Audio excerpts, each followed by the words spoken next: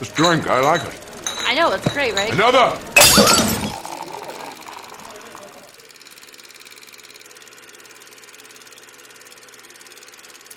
What's going on, everybody? Welcome back to a brand new episode of Film on Tap, where we've got the tap that never runs out, and we just have a damn good time with the show each and every week. And this week, unfortunately, Nancy couldn't be with us, but in her stead, we've got some amazing guests here. Not only am I joined by one of my amazing co-hosts, Andres, but we're also joined by Jen Kemp, and we're also joined by PLD, aka Paul Deneuze. Wait, how do you pronounce your last name? I should have asked this beforehand, but you know, we're not a professional show or anything. Right. It is Denuzio, although if you ask my family, they actually say Denuzo, so they don't spell it wrong, but I go with Denuzio. Gotcha. That's actually why I go PLD nowadays. Gotcha. I was literally saying your name, and I was like, "Oh my god, I never asked him." You gotta ask the names right off the bat, man. Look, you're gonna know within like the first 5 minutes. We're not like a professional grade A show. We're just shooting from the hip. That's the way I like it. That's the way I handle it. Good. Yeah, we're really raw here. But so without further ado, we're gonna jump into today's show. We got some juicy topics, and the first topic we're gonna be jumping into is that recently Kevin Feige, the head honcho over at Marvel, announced that Charlie Cox, who is Daredevil in the hit Netflix show, the hit Netflix Marvel show, will be returning as Matt Murdock at some point in the MCU. So the MCU is not going to be recasting him. What do we think about this? Are we excited? Are we not excited? Let's start with PLD. What do you think, man? I'm excited. I'm very excited. I like the Netflix series, especially Daredevil. I kind of got a little tired as it went along and whatever, but the original Daredevil series was really drew me to it, and I was so happy to see them come back. I think Marvel, and not just Marvel now, but a lot of companies are taking the stock of their IP, and this whole multiverse thing is like really becoming this love letter way that they can go, I can take everything we've ever done that we like, that people like, right, and we can just throw them all at it and just get the best stuff. And it's like a dangerous thing sometimes because it gets too much, but so far they've done well, and this is one of the perfect examples of how you do it. You bring in a character like like Daredevil, played by Charlie Cox, to perfection, probably one of the best of the Netflix series. Well, of course we're going to use him. Why would you want to use anybody else? He's there, he's willing, let's do it. And we'll figure out how to make it work as we go along. And Kevin Feige's good at that. So I'm very, very excited to see Charlie Cox come back. Awesome. Love to hear that. Andres, Jen, I love seeing half of both of your faces on my end. It's amazing. It's very mysterious. The sound of a I mean, look, you guys could flip a coin over who goes first, you know. Ladies first. There you go. What a gentleman. Right? No, I'm cautiously optimistic about this because I feel like people are leaning into it a little too much, honestly, because it seems like anytime Kevin Feige opens his mouth, you get 10 stories out of it. So do I think it's officially confirmed that it's happening? Not quite in terms of legal papers that have been signed, but I hope so, because I absolutely love seeing Charlie Cox. Daredevil was the one that kind of worked for everybody across the board.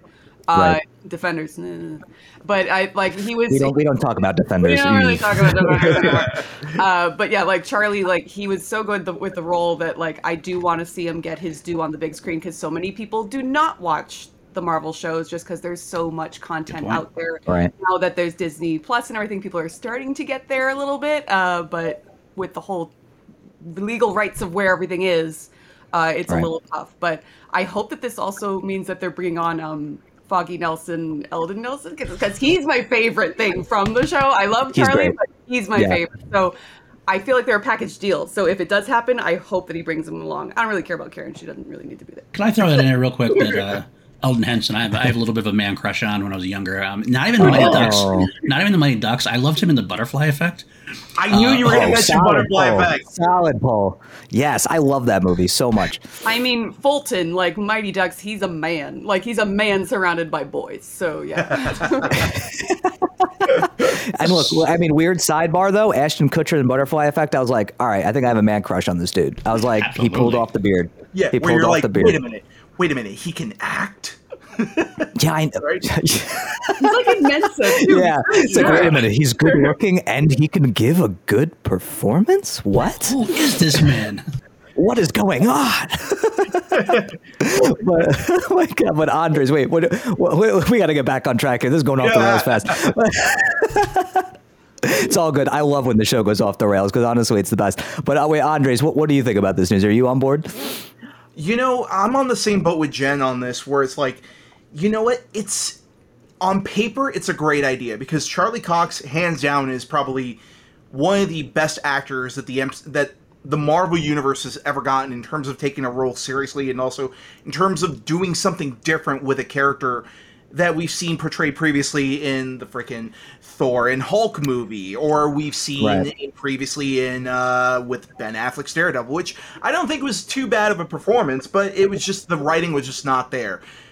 Right. Whereas with the Netflix series, they had over 12 episodes to develop a character and to let us get to know who exactly Matt Murdock is, and giving us that interpretation that Frank Miller did so perfectly well with the Man Without Fear series, and it's fantastic. However, in terms of incorporating Charlie Cox into the MCU, might be a bit much on my end, I think. Oh, hot take. Okay. Here's the thing, is that, Charlie Cox was great as Daredevil, but the problem is that we might be getting a little too much by this point now. And with all the good that you get from the Netflix series, you also have to take the bad. So if Daredevil is in the universe, if Charlie Cox is in the universe, you know what that means? You get Danny Rand again. You get Iron Fist. This has been fun, guys. I'm going to go. Do a poochie, though, and say that not necessarily. His way back to his home planet. It'll be fine. Not necessarily, because the whole multiverse angle, they could throw in how many Charlie Coxes are out there as Daredevil. Maybe he's there's a Charlie Cox Daredevil is a different Danny Rand out there. Yeah. Yeah, I mean it's one of those things where it all depends on the execution. But I will say one thing, just because the head honcho. I mean, we should call him at this point. That's I mean, arguably Kevin Feige is maybe the world's most successful movie producer of all time. An argument could be made by that point. Yeah. But the thing is that everyone goes that, if it's coming from Kevin Feige, he will do no wrong. He absolutely knocks out of the park every time. Keep in mind, Thor: The Dark World all happened under his supervision. Everything that movie went through, he had to approve. And also, let's not forget the one thing that people are looking back on as a giant mistake in the franchise with the Mandarin in Iron Man 3. He had to okay that. I'm not one of those people. I still love it. Yeah. I still love it. For myself, I think it was a cool little twist to do, but in terms of where we head forward with Shang-Chi, you're just like, you could definitely feel that they definitely felt the rage of the fans after they pulled that little trick, but it all really depends on the execution at the end of the day. That's what I think. I can see PLD biting his tongue on this. Yeah, I feel like me and PLD were just like, all right. PLD, wait, what? PLD, you look like you wanted to say something. Look, speak up, man. I was gonna say, I almost feel like Kevin Feige took some of the people who were upset and they almost did the Shang-Chi thing as the way to throw it back at them, going, I still want to have this character out. I was right, you were wrong, almost in a way, almost like a cocky way of going, I'm going to throw it back in your face. Yup, he still exists. Yes, he's still there. Bring it on. Not only is he still in the universe, we're going to make you fall in love with him. Exactly. Yeah. Yeah, but I feel like I'm in both worlds in terms of just how I feel about it, because I feel like on one hand I'm like, okay, great, I don't see anyone else playing this character nearly as well as he does. He's a perfect Matt Murdock in Daredevil. That's one of my favorite comic book shows, period. It's just especially the freaking third season, which was unbelievably good. But then I'm also on Andres' side where I'm like, but how is he going to fit into this MCU world? Because his show felt so gritty and down to earth and so unbelievably different compared to the MCU, which I loved because it kind of felt like its own thing. So my fear is that he's going to go into the MCU, but he's not going to be quite the character you want, because we're used to this kind of hard R-rated kind of Daredevil, and now I don't want to see him get kind of tempered, or maybe he's not quite the same. So I'm a little bit hesitant. I'm excited, don't get me wrong, but I'm a little bit hesitant because I don't want them to change the character fundamentally where it feels like I'm not watching the same person. I don't know. Are you guys in the same boat a little bit? I get that point. I mean, definitely could be watered down in a way that you wouldn't really want to see happen. Yeah. So I can see that. I'm hoping it's not going to be, but it is a little bit weird. But I'm willing to give it a shot. That's what I figure. Because if it doesn't work, I still have the old Netflix series to watch if need be. This is also true. True. Absolutely. And in terms of watering the character down, Daredevil was sort of like the Batman of the MCU, whereas he's straddling that fine line between what is right and what is too far, and bringing in the whole Catholic element into it. I think that actually is a more solid foundation than I don't want to become the criminals that I'm hunting down, which Batman does, which works well in his universe. But I think Daredevil was never a violent character to begin with. In fact, all the violence came from everything that was happening around him. So I think we're going to get the same Daredevil, violent or not. And also on top of that, I mean, keep in mind, we did get a pretty violent Ronin in Endgame, so they can pull that stuff fairly well. Yeah, it's true. Still get away. It's true. I mean, but like also because we were talking about, oh, well, if you get this character, then you have to take these characters with it, which, yeah, it might not happen. But then I'm thinking to myself, but what if they brought the Punisher in? Like, how do you do the Punisher PG-13? Anything with John Bernthal, I'm on board. So like, it's just because like John Bernthal was a pitch perfect Punisher, but his show, I mean, look. It was extremely violent. And I know Marvel can do violence. There's not a lot of blood, obviously, but they can do violence. But Punisher violence? I mean, look, we've gotten a PG-13 Punisher movie, I think, right? Haven't we? I don't think so. They were all R-rated. No, they were all R, right? Okay, I'm not going crazy. So, like, they've all been R-rated. So, like, this would be the first time we would see, like, a PG-13 kind of Punisher. And I wouldn't want to see that. But again, that is just, theories. Like, we have no idea if that character would ever be coming back. But anyway, speaking of Marvel, we got a new trailer for a movie I'm so unbelievably excited about because the first one, in my opinion, is the best Spider-Man movie, period. And that is the sequel to Spider-Man Into the Spider-Verse. We've got Spider-Man Across the Spider-Verse that apparently is a two-parter, which was an interesting surprise. So now this is going to be a two-part sequel. We got our first trailer, our first kind of big look at it. I think we saw more than I thought we were going to. What did we think about this first peek? Andres, Jen, what did you guys think of this one? I went first last time. All right. Spider-Man. Oh, look at this. So gallant. All right. Well, here's the thing. Right off the bat, seeing that original film and seeing the art style they went with and just going like, how are they going to top that? And within the first couple of minutes of this teaser, you're just like, what am I looking at? This literally looks like a child's painting come to life in a way that I've never imagined it. And then also throwing in Miguel O'Hara, Spider-Man 2099. I love that character very much, especially with your man Oscar Isaac back on board to come back for that. But yeah, just seeing how exactly they've pushed the art style even further, just with the first 2 minutes is great. But I will say the one thing that kind of disappointed that I saw in the teaser already is the sort of, for lack of a better word, the Last Jedi question, where it was like, what was the first interaction between Gwen and Miles going to be after she comes back through time? And it's like, oh, we've already seen that reaction now. Kind of feels like we kind of got spoiled a little bit on that, if that makes any sense. But overall, from that, I'm very excited from where they're going with it. I mean, in terms of just all the new characters that they're adding. I mean, I know Lord and Miller said that they went out of their way, that eventually they did think about including Japanese Spider-Man from the 70s, and also even thinking about the 1970s Peter Parker that came out in the TV series as well too, in that really cheesy live action show. Like, all that stuff is still being blended in some way, shape, or form. So in terms of how they're going to get all that stuff to work with the characters that we've already established, it's a pretty big feat, and it makes sense why it's a two-parter. The problem is that I'm not one of those people that I mean, when has it really worked when a film has kind of split their one movie into two parts, if that makes any sense? Dude. Like, hopefully. Yeah, I was about to say, I was like, we just saw Dune, man. I was about to say, it's like, you love Dune. Well, because here's the thing, is that with Dune, at least it still felt like sort of like a complete, not necessarily a complete story, but sort of felt like it was satisfying enough where they left it, I guess. I don't know. But I feel like I could also argue that, because look, you could say what you want about the sequels, but I thought that splitting the Matrix 2 and 3 into like two movies, I felt like they worked as their own movies, but they also led into each other like really well. I would agree, having just rewatched those, yes. Yeah, I knew PLD would hop on that train. I was like looking at him, I was like, PLD, come on, man. What I was psyched for. Well, it's one of can't those wait. things where again, like Kevin Feige, it really depends on the execution. But I just don't want it to end in a drastic cliffhanger, and we're waiting for 3 years for the next film. Because They actually said the next one is coming out the following year, though.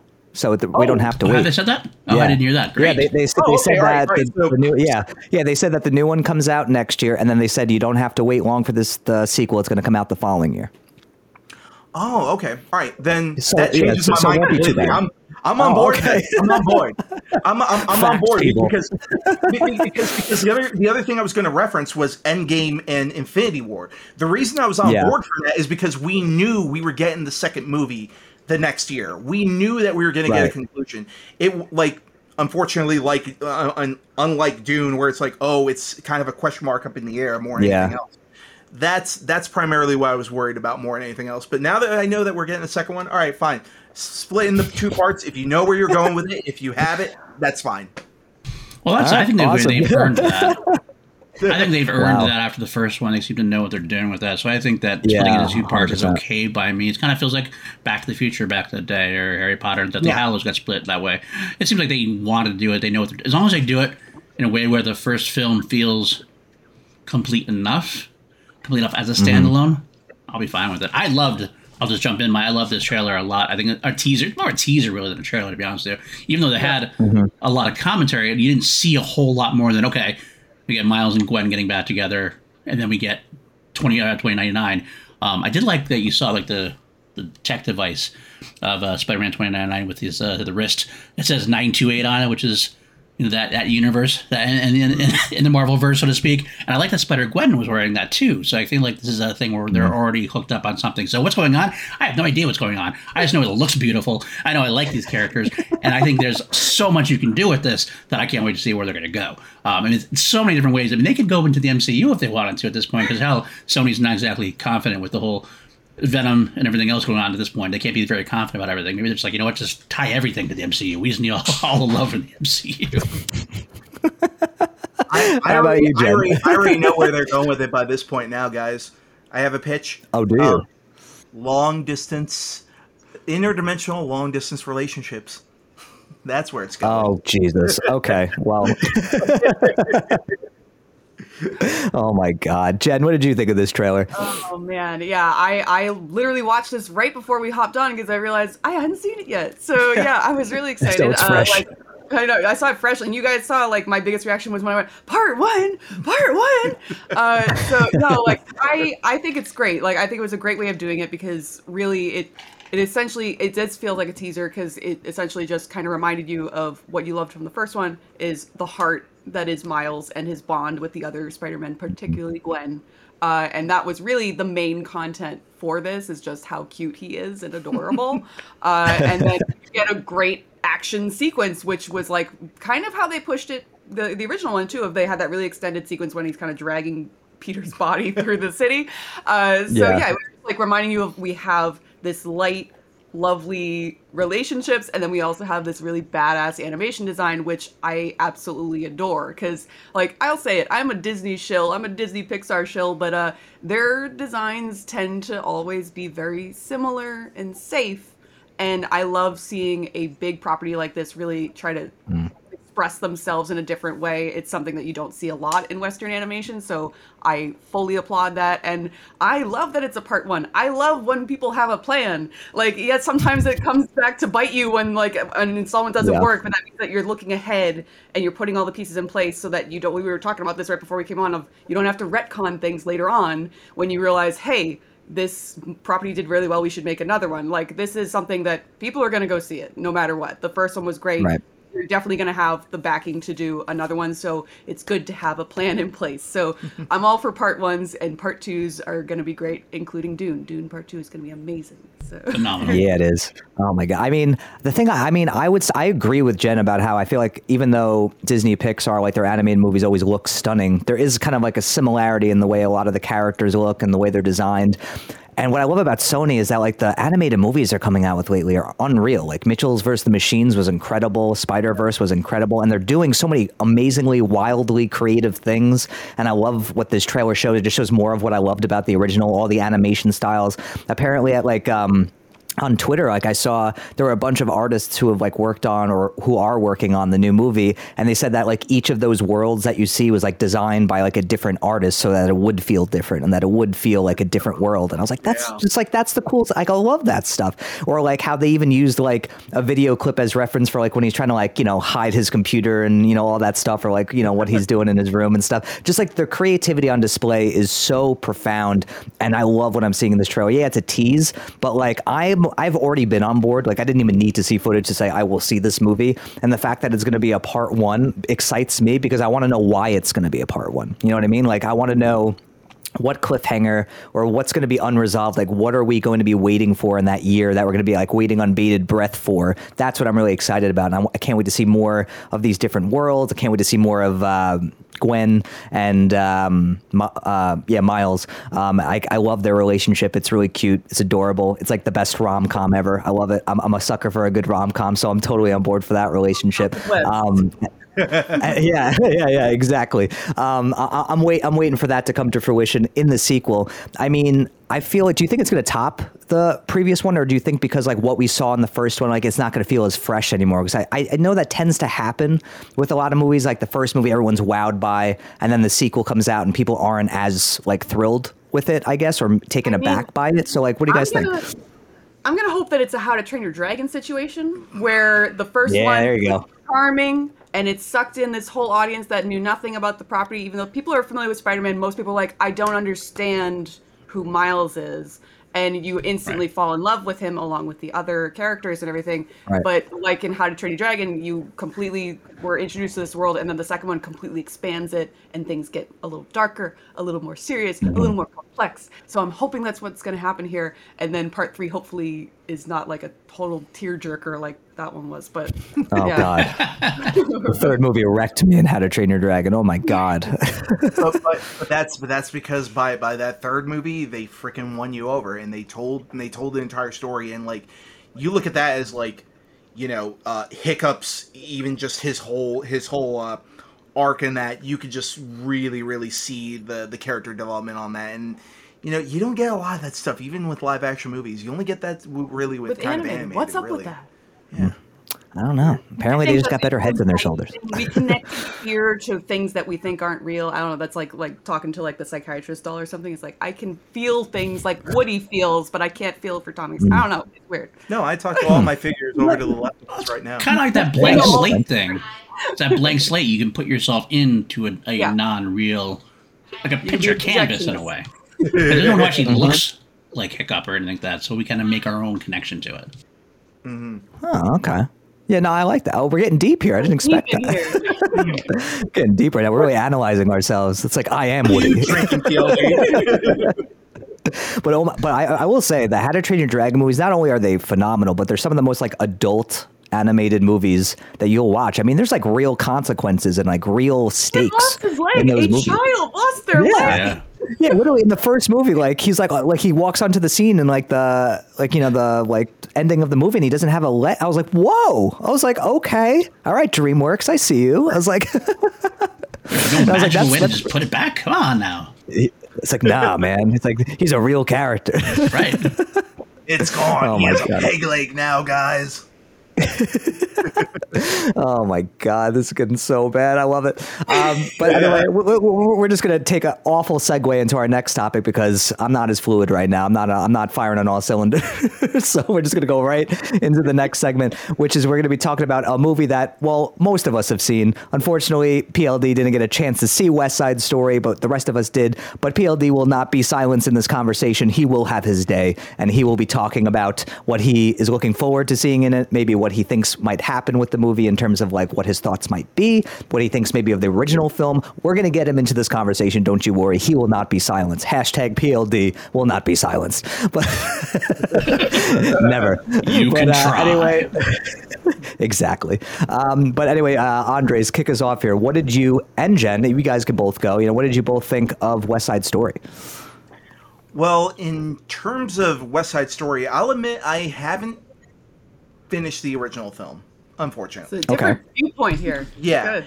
So it was one of those things where I knew sort of the broad strokes about it. You know, technically Romeo and Juliet in the 1960s. Right. You know, it's the Puerto Ricans versus the Irish or the Italians, whatever it is, the Jets. But going into this movie, I felt like it was sort of a prime spot to be in, where it's like, you know what? I can just watch it as it is, not have any preconceived notions of what the original is or what the indelible classic will influence on me watching this film. So it was honestly, it was. I mean, I personally, for me, I have the original film just laying here, but I never got a chance to see it, and I don't think I lost anything by watching this one first and seeing this one. So that's primarily my experience, at least going into West Side Story with this. Okay. But in terms of my thoughts on the film, I was actually really pleasantly surprised. And keep in mind, I'm not too much of a musical guy myself. I'm very picky with my musicals. I wasn't necessarily the biggest fan of La La Land, and this movie absolutely outdid. Oh goodness! Sorry, I know I'm breaking your hearts, guys, but this movie. It's okay. Like, I'm in a million pieces right now. There you go. But this movie absolutely proved why Steven Spielberg is the fucking best in the business in so many respects. In terms of the choreography, in terms of just the people, the cast that he's gotten all around him, everybody except for one might be perfectly cast in their roles all the way through. And I wonder believe who that one is. I know who could that possibly have Who been? could it Right? possibly be? But I think I overall, know without having really, seen it. I mean, is he there? Is he not there? Or is it a she? I don't know. It's a blank slate. But anyway, but like watching this entire film, when I got to the end, it was just a very pleasant experience. I really dug the hell out of it. I will admit one thing: watching the entire movie, I got flashbacks of Anger Management, the Adam Sandler film, because I feel Pretty is one of the biggest things about it. And all I just saw, I was watching it with Nerd Chronic. I was watching it with Nerd Chronic over in the theater when I Feel Pretty came on. All of a sudden, we just looked at each other and we were just like, all I see is Jack Nicholson right now, just singing I Feel Pretty. That's fair. That's fair. Let me just throw in there. You talked about this before we went live. You started saying about anger management. You were asking me if I remember anger management. I had no idea where you were going with this until now, and now I'm hilariously laughing at this. Now I can't wait to watch it because now I have it in my head now Yeah, too. I think you broke PLD. As soon as you said anger management, he was gone. But yeah, no, overall, I thought it was a very enjoyable film. I mean, we'll get into more details about it later on, but I mean, again, as someone who didn't have that much exposure to the original, didn't feel like I lost anything, and I got a really great experience out of it. So yeah, there you go. There you go. Awesome. All right. How about you, Jen? What did you think? Well, I have the exact opposite experience. I absolutely love the original one. I absolutely just that. That's the beginning of the opposite experience. No, I honestly West Side Story, the original 1961, which I didn't realize is it's exactly 60 years apart. But yeah, that's adorable. But yeah, I absolutely love that one. It's my this is one of my favorite musical scores of all time and everything. So just hearing the music, I was like, it's gonna get me either way. Even if I don't like the film, I'm still gonna have a lovely time just because I could close my eyes and hear the music and still love it. But having said that, I did love this. It was fantastic. Right now, this film is probably in the running for my favorite film of 2021 right now. Whoa. I haven't watched a lot of films. Some fighting words. Actually, I haven't really been doing my due diligence. See, you went into the how it was going to be the polar opposite. I was like, wait a minute, I thought you liked it. I did. I thought you liked it. I know. I absolutely loved it.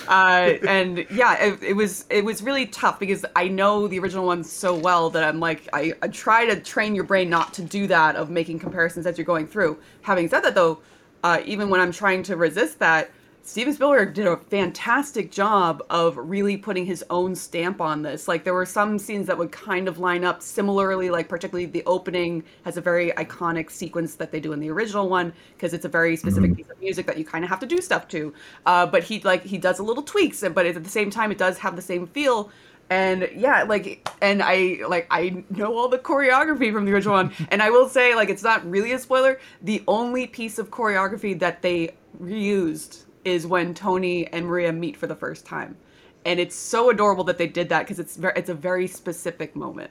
But everything other than that is beautiful choreography. It's a very different feel between the two. It is kind of catering more to a modern audience, because if you go back to the original one, it's a little more ballet-like. The only person that really isn't like the masculine one is Bernardo in the original one, and George Chakiris, he's fantastic. I do like the him more than this Bernardo. It's hard to fight that, but it was very different feel of these characters. These are more masculine kids of the street kind of feel to it. So it has that new kind of crisp Newsies era kind of choreography. It's really fun. There are some gorgeous shots in this film. He does very interesting things with color and Dutch angles, and it's choreographed cinematography. It's fantastic. The changes they do work very well, I think, whether or not you're familiar, if it being a change, for me particularly, the sequence for Cool, or Be Cool, is one of the most interesting choreographed staged sequences in the film, and it's completely different from anything I've seen before, either stage or the movie production. So I absolutely love that. I was like, bravo, Steven. So it's fantastic. I love that they brought back Rita Moreno and used her fantastically. All the new cast, these are all stars in the making, particularly Rachel Ziegler, Maria. The second she appeared on screen, I was like, she is charming as hell. I was like, so I can't wait to see her blow up, because it was even seeing all the trailers. The trailer became in every single showing for months now. So I was getting a little sick of it, but at the same time, I'm like, it's very clear that Steven knows that he has a star here. The way that he frames her in every single sequence. And yes, they're also trying to hide somebody else, but she earns it. She earns it. She is fantastic. It's so great. The entire cast does a fantastic job. It's one of the best movie musicals of 2021, of which there are a lot. So yeah. So it's a big year for musicals, but I fully endorse seeing this, and I fully endorse seeing the original, because I don't think it matters which order you see them. Honestly, I don't think it'll detract from either experience. No, not at all. And honestly, having seen this film, it's only pumped me up even further to check out the original, because now you kind of have at least the familiarity with it, and you don't necessarily feel like you're keeping up with the film nearly as or far behind the film as much if you haven't seen the original property. Yeah. But I will say one thing. The one thing that you definitely did touch on this in terms of the casting of Rachel. Steven Spielberg has to be applauded for his portrayal of Hispanic culture in this. It is he has gone on record basically saying that this movie was going to feature more of the cultural side between both parties, between the Jets and the Sharks. But the big thing that I feel should be applauded even further is the fact that for all the scenes with Maria and her home life and with her brother, there was a lot of Spanish being in play, but the problem is that it is sorry, not the problem. It's not a problem at all. No. It was. I mean, right now, you can sort of see it on Twitter here and there, where it's it's kind of a problem to some people. But I think it's something that should be applauded, where Spielberg decided as a creative decision to not subtitle all the Spanish that is in the film. Oh yeah, no, none of it. There's no subtitles. Yeah. And it's perfect. Obviously, there were some great things that there's a particular joke that I knew because it's the same joke from the original one, and I know a little bit of Spanish, but he's clearly in the theater, the only one that can speak Spanish fluently. So they say a joke, and he laughed. I was actually able to understand it. I was actually pretty good in Spanish in school, so I was laughing at certain things, and everyone's like, "What? What did they say?" Yeah, I think that was the one time that it went over a lot of people's heads, but the rest of it, you could clearly hear me in the theater. You could go, ha, ha. Yeah, but other than that, every other scene, you understand the context, you understand the tone of their voice, right. Even if you don't get every single word, you are understanding the feel, and it's giving so much more respect to the culture. And yeah, the balance between what you see for the Jets and what you see for the Sharks is so much better in this one. I will say that. Chino, cool. I love Chino. Oh, yeah. Chino is a completely different person in this movie, and I love him. So, do you think it's better than the original film, or do you think it's on par, maybe a little bit less than good? Where do you fall on it? right now, I would say they're different animals. I wouldn't. Okay. I would respect the opinion for either one, honestly, for these people. Like, if Okay. yeah, like I could understand a lot of people seeing this for the first time and being like, "Oh, I don't care for the old one. I like the new one."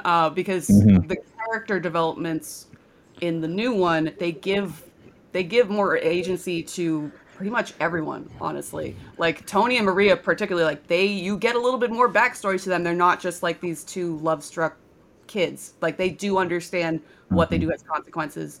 And yeah, like what was more implied in the original one is just flat out kind of stated in this one. So for people that don't lean into that, yeah, so it could go either way, honestly. I would. I mean, no, it's great to have someone on who's like who's seen the, because I haven't seen the original either. Because I don't know, there's something about it looked a little too cheesy for me. Unfortunately, it's not like I'll never watch it. It looked a little cheesy, and so like I guess I haven't gone out of my I haven't gone out of my way to see it. It has a very of its era kind of feel to it, but I would say like that one, the star of that one is Rita Moreno and George Chakiris, and in this one it's kind of like the opposite, honestly. But I understand that, like, not to take anything away from the Anita in this film, because she was also spectacular, but I think Steven knew, he was like, we literally have her on the set.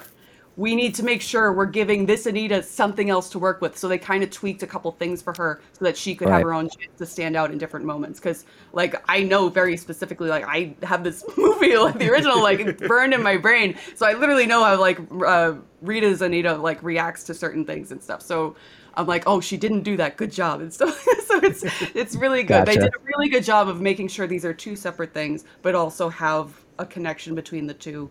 Particularly with like the colors of the whole set, but the sets are gorgeous in both of them. Oh my God. The production design is fantastic. So yeah, like you feel like you are in 60s New York. It's like a little dingy, but the 60s are always like, you still see the cars that are very clean because people take care of things and stuff. So it's adorable. So yeah, it has the strong possibility of being another Best Picture contender, which would be amazing to see another. I definitely think so. Yeah.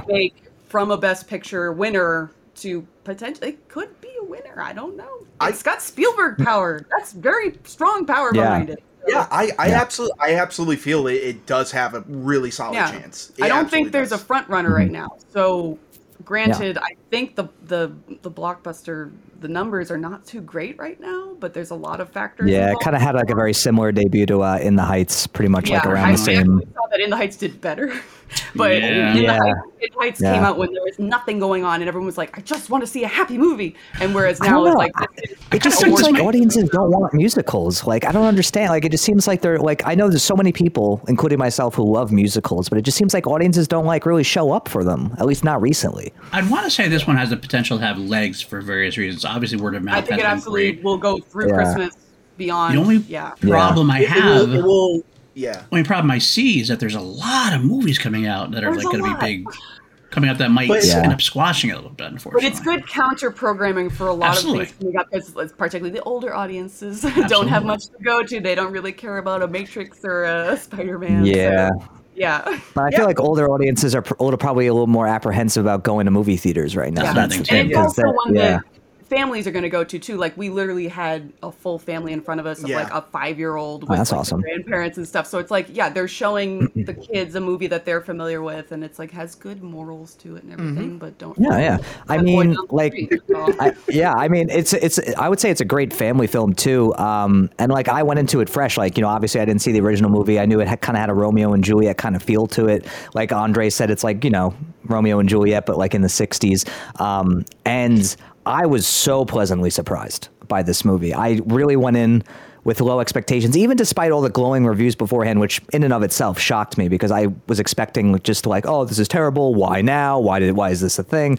But, you know, you can't doubt the power of Spielberg, because he's Steven Spielberg, and he's like a master filmmaker. I mean, from the opening scene of this movie, I was like, God damn, Steven Spielberg's a damn, like it was like this one shot sequence. I won't spoil it for you, PLD, obviously. It was just like a one shot sequence that led into a musical number that was stunning. Just like the way that he did it, I was like, this is why I love Steven Spielberg. The guy can just tell a story, and he can hook you immediately. He's so damn good at it. The musical numbers, the production design, the costumes, the cinematography. Oh my God. Mwah, chef's kiss. So damn good in this movie. I could go on and on about the cinematography. In my opinion, I think it's the best looking movie I have seen all year. I mean, almost every shot looks gorgeous in this movie, and the performances all around, for the most part, are really solid. And I really liked that they fleshed out both sides, of the Jets and the Sharks, because I hadn't seen the original, so I wasn't sure if they delved into them as much as they did here. But I felt like here, you really understood both sides, which I really appreciated, because that conflict had a good backstory and it had good fleshing out. So when they inevitably have their big fight, you get why they're fighting and you know what they're fighting for. So that was really impactful and really powerful. So I enjoyed that. But for me, what held this movie back from being a masterpiece, unbelievably good, something, that's a timeless classic for me, is that the love story, the central love story, didn't really work for me. And that was kind of a big problem, because that's your central love story. That's the thing that's supposed to really hook people into the movie, make it really accessible. And I just didn't buy it. And I felt like it was really rushed. And, when the, climax of the movie happens, and, I won't spoil the ending. Even though I know some people probably already know how the story ends, it didn't have the impact for me that I think Spielberg wanted it to have, because I wasn't invested in that love story. So at the end of the day, it's all the musical numbers, all the acting, all of that, and, the direction, the cinematography, all A+, all just incredible. But that love story was kind of the thing that sunk this movie back, held it back a little bit for me and prevented it from being a real masterpiece. But it's the rare movie where the central love story doesn't work, but everything else is so spectacular that I would still highly recommend it to anybody. And I don't even remember the last time I felt that way, where something as essential as that doesn't quite work, but everything else is so good, where I'm no, I still think it's a great movie. It just has some flaws. And, at the end of the day, it's one of the best musicals I've seen in a while. I mean, this has been a year of really solid musicals. Between this, In the Heights, I really love Tick, Tick, Boom. There's been some really solid musicals this year. And I think this is definitely up there with some of the best. And this is probably the best Spielberg movie I've seen in a while, because he's kind of been hit or miss lately. So it was good to see him back in fine form. And a period piece drama kind of thing. So this was kind funny of you say that. This seems to be. This seems to be my time to hop on for this at this point. This is actually one of the things I'm excited about. I've been excited about this for a while, mainly because I'm a huge Spielberg fan, huge Spielberg buff, and I'm so happy that people are talking him up again, them saying the masterwork, et cetera, et cetera, et cetera. Because I've been a fan, even this last decade, people he's been saying hit or miss. He's not the same as he was.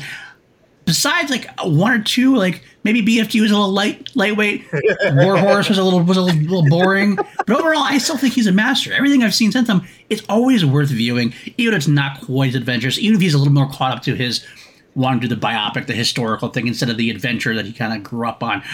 He's still effing Steven Spielberg, and to see him get his dues again.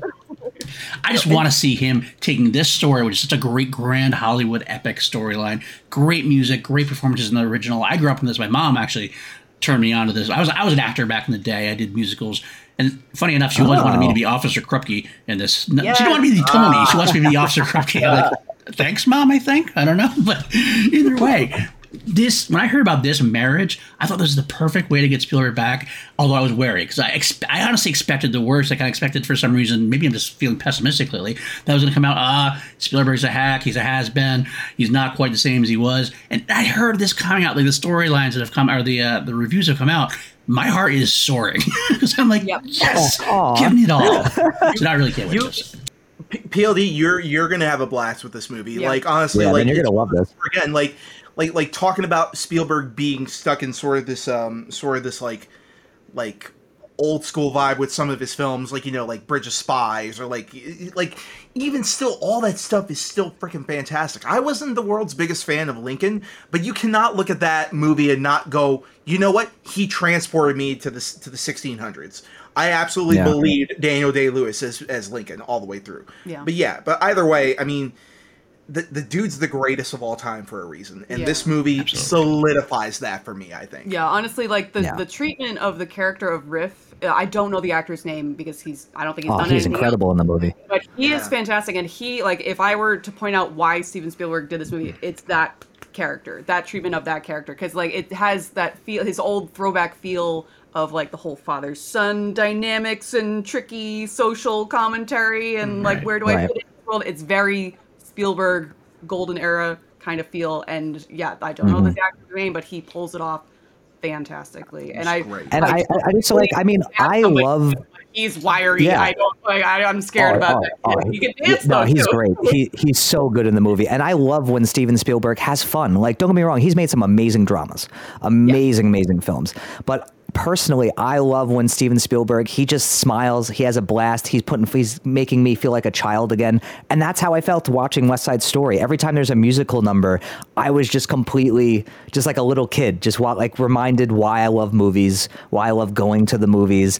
Just like the way they're filmed, just the sheer joy everyone in the movie looks like they're having. It was just like, this is the Spielberg I want. This is the Spielberg that like I wish, we saw a little bit more of lately. Not that like, I don't, want him to do more serious work. It's just I'd rather there be more of a balance where maybe like wallow in it all the time, Steven. Yeah, exactly. Because it felt like he was just doing a lot of serious stuff for like a while, and I was like waiting for that fun Steven Spielberg to come back, and then he did Ready Player One. I was like, there he is. He was waking up. He's like he was shaking off the right. That was like him waking up from a nap, and then like West Side Story was like him after a cup of coffee, and I was like, yes, let's do it. But I don't know. Are you guys like a fan? Are you guys more of a fan of like fun Spielberg or serious Spielberg? I like both. I mean, my favorite movie of all time is Jaws, and I would argue that's both. So, yeah. I could cop out and say both, and I do love both.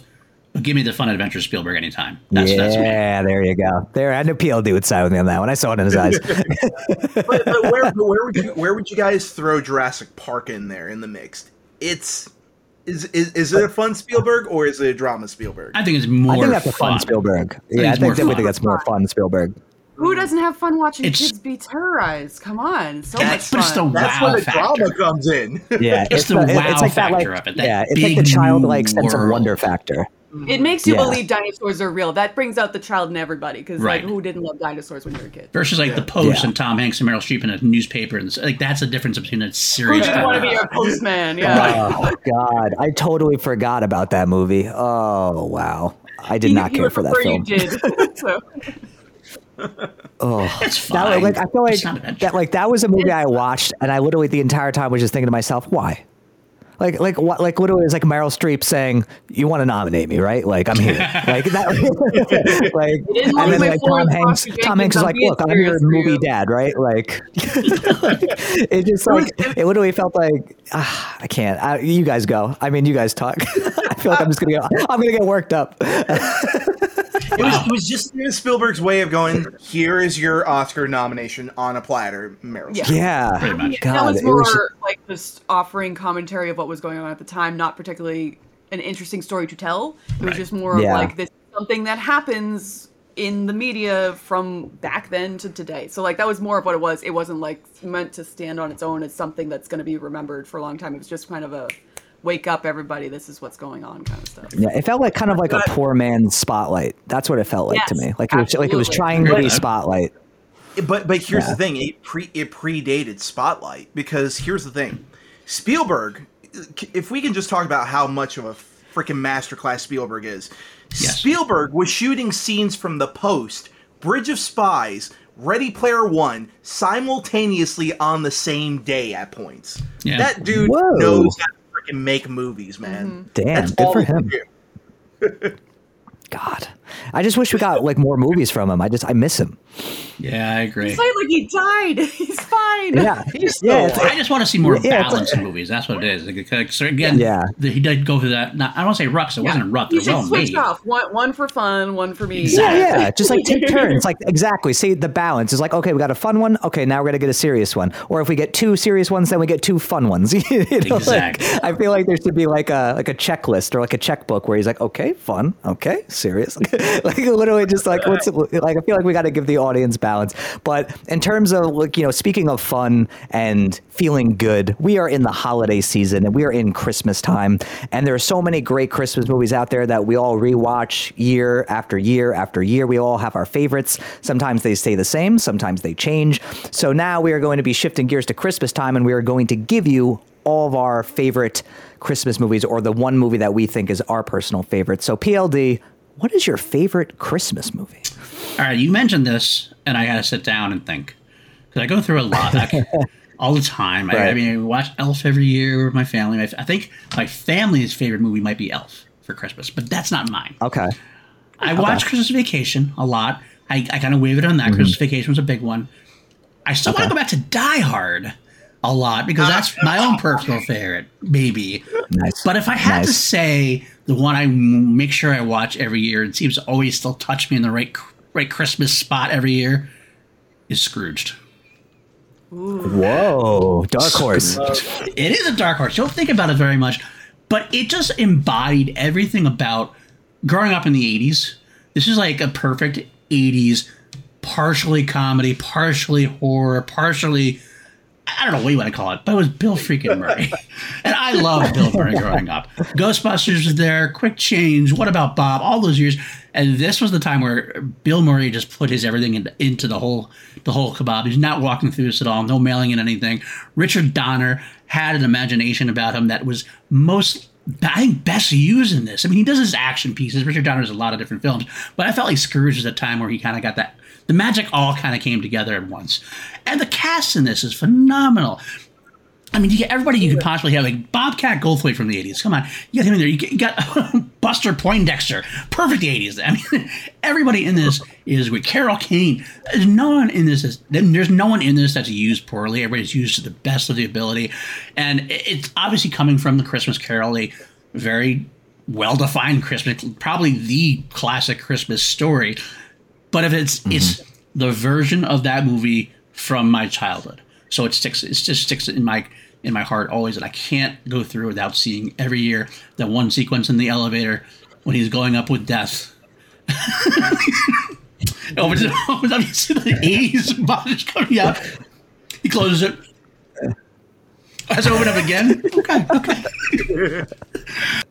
And then finally, my other favorite scene right after that, when he's kicking in the box. It's kind of a scary sequence in 1988 for a family comedy. He's burned up in the box and everything else. And also he gets out of the elevator and the music starts playing. Holy shit! It's like giving raspberries to Bobcat Goldthwait. Who knows what's going on? But it is by far my favorite of all time, and I'll watch it. I'll watch it in July, June, whatever. But definitely come Christmas time.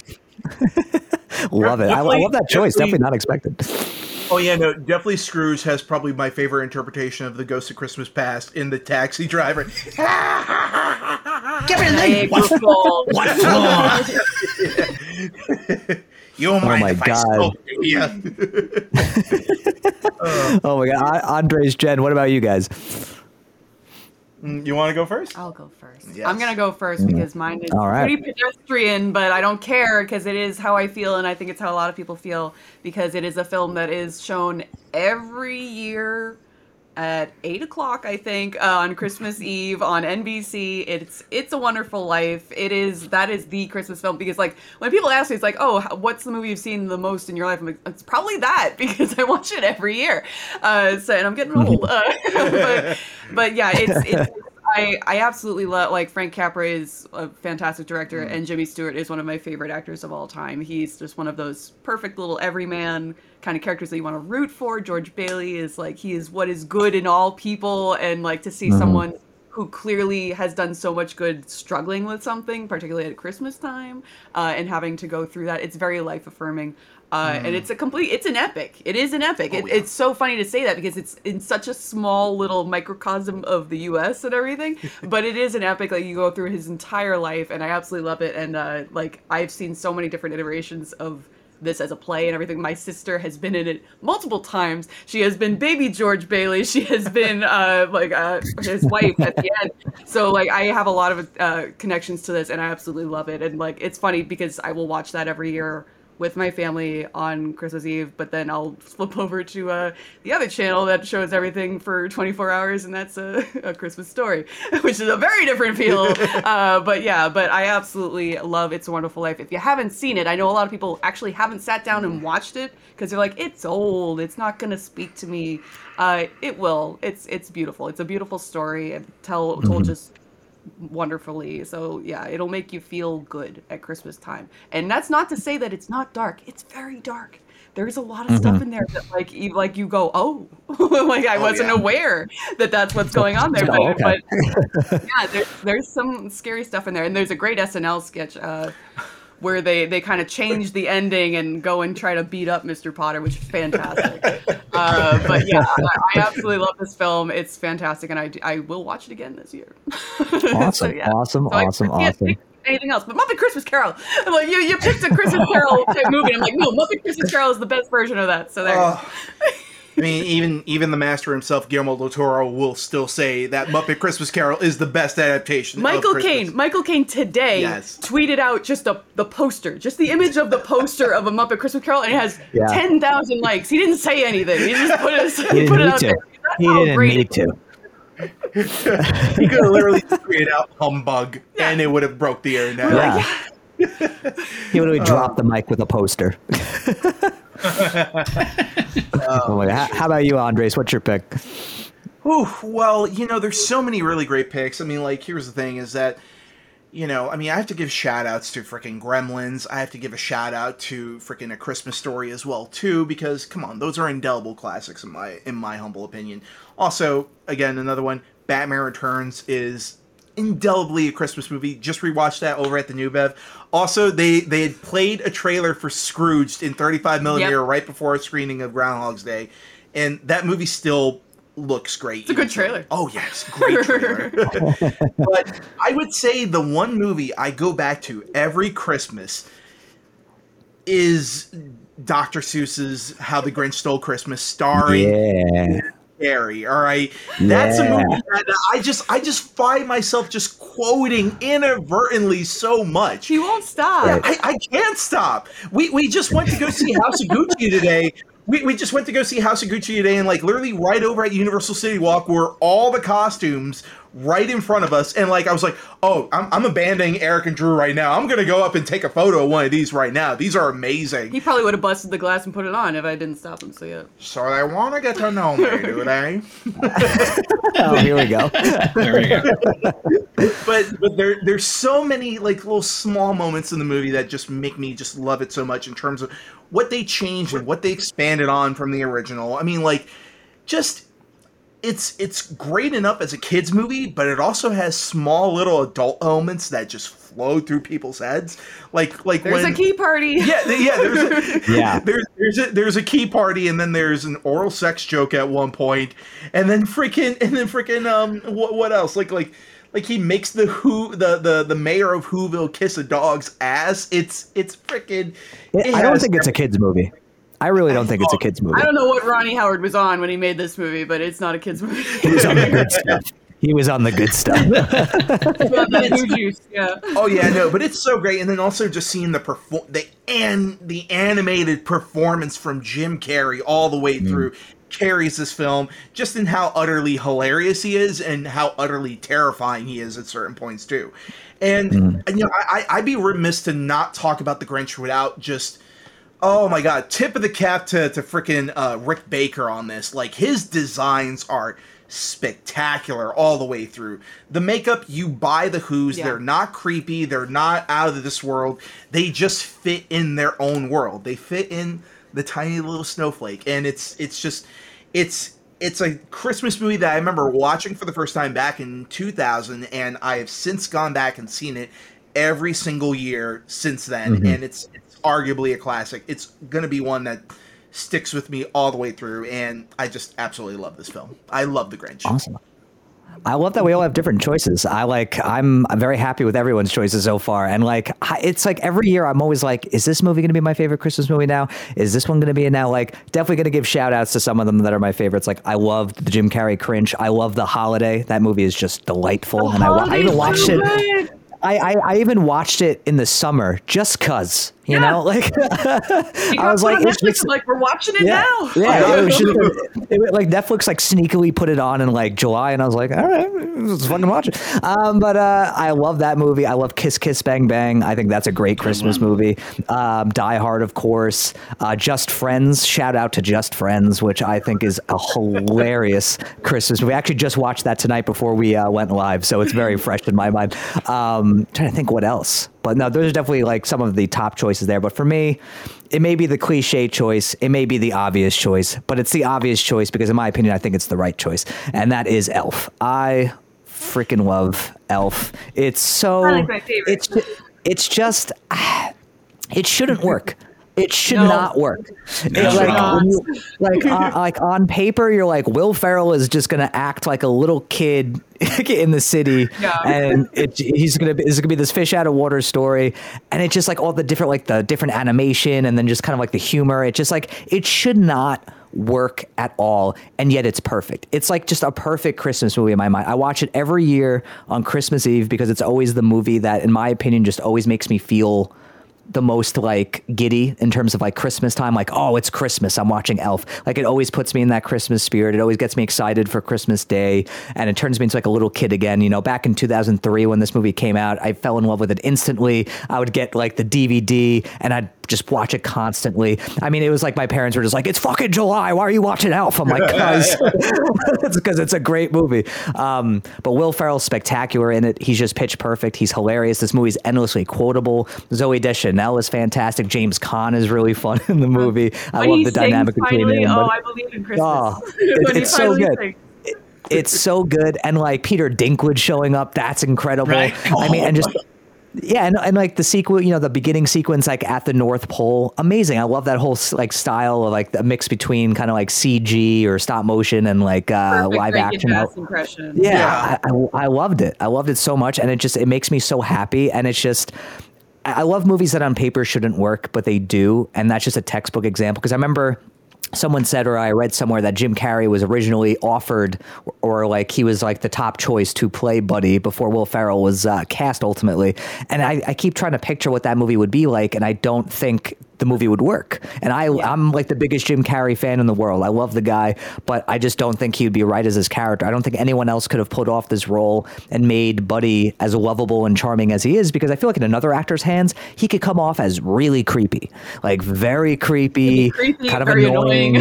Yeah, just like really bad. But he makes him so lovable and so heartwarming. And in the movie, it's just like, it's like a hug. It's basically like a hug of a movie that's just like, look, come here, pal. Just come here. Come in nice and tight. We're gonna have a nice night. Like, it's just, that's how it feels every time I watch it, and I love it so much. But I think all of these choices are fantastic. You know, if you're looking for a solid Christmas movie, all these are great. Even some of the honorable mentions we gave out, those are great too. And obviously, if you have some choices of your own, put them in the comments. We always want to hear what you guys have to say. We want to know what your favorite holiday movies are. But that is it for today's show. We have covered all the topics. We have gone on different tangents. We have skewed from this topic to that topic. It's been a wild ride, and I've loved every second of it. And before we go, obviously, I want to give PLD a huge thank you. Thank you for coming on the show. It was a pleasure having you. It was a blast talking to you and having you part of the conversation. So thank you, sir. Jen, also, thank you for coming on. A pleasure having you. I'm happy that you guys are able to make the most of your one location. That was great. Yeah. Literally, like on my angle, it looks like you guys are doing your own version of Face Off, and I'm like here for it. So like, Whoa. oh my God. But you know, if the people are trying to find you guys online, PLD, where can the people find you on the interwebs? Find me at Paul_Denuzio on Twitter. You can find me sometimes producing for Action Industries with Ben Bateman and Andrew Guy, and also on YouTube at PLD Projects, which is going to be getting a little bit of an overhaul. So stay tuned on that one. Oh, okay. Cool. Excited about that. All right, Andres and Jen, where can people find you on the internet? Ladies first. You can find me, Jen Kemp, at JKMemeQueen on Twitter and Letterboxd, even though I haven't updated my Letterboxd in like 3 years. Is it because I'm trying to show people it's strategic so people don't know what I'm watching for Schmodown? That's what it is. It's not just me being lazy. Yeah. But yeah, and you can find me there and potentially in the Schmodown. If you tell Hit Christian Heart if you like me, maybe you'll see me next season. Yeah, get it going. Love it. Andres, how about you, man?